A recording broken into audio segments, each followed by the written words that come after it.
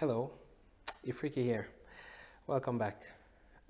Today I'd like to tell you about why humans send technology to space. And I'll spare you the history of how we got to space to begin with.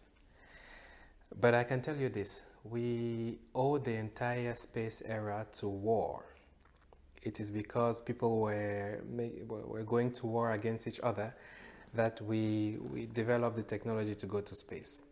But fast forward to now that space technology has become part of our day-to-day life, I'd like to sort of, again, like it is the purpose of this series of videos, to demystify this why we send things to space.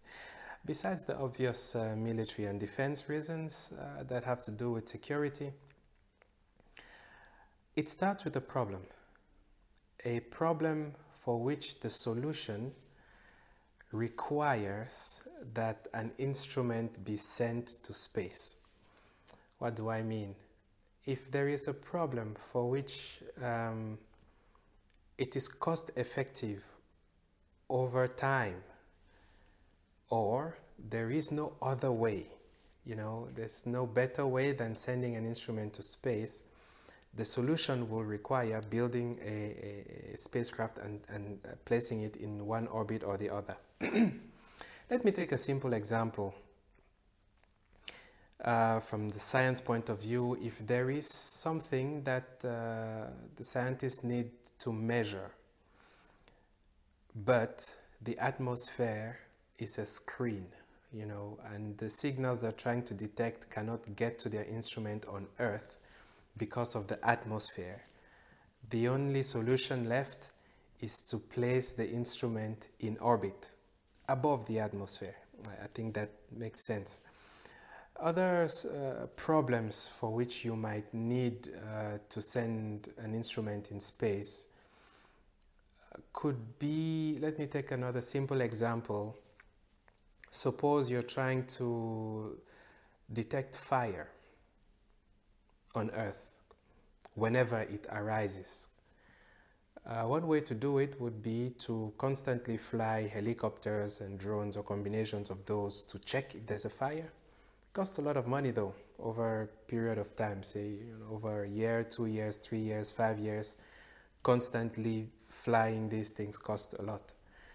One way to constantly monitor to see if there's any fire is to put a number of instruments, maybe a certain camera of a certain resolution and other adjacent instruments on a satellite and placing it in an orbit such that many times a day it will be taking images that it will send down to Earth, and we can then analyze these images to see whether or not there's a fire anywhere.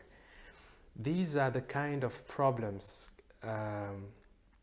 for which, when we evaluate the different possibilities, we realize that it makes more sense to place an instrument in orbit. It's not that there are not other ways to do it. There are other ways to solve these problems. It's just that when we evaluate, we run analysis, we see that over time it is more cost effective, more practical to send technology to space. It's as simple as that, really. Why would you send something to space if there is a problem to solve and the best solution, after evaluating and looking at other options and alternative solutions, the best turns out to be the one that requires placing a piece of technology in orbit? That's it, really. As simple as that. The technology could be complex, it could be simple, it could exist already, or maybe one needs to invent this technology. But if, when we look at the problem we have at hand and we evaluate different ways to solve this problem, and we find that the best solution requires going to space, only then do we decide to deploy the efforts, the energy and the money that it takes to place a piece of technology in space. Well, there we go. I'll end this video here with why we go to space to begin with. It's a very simple way to look at it.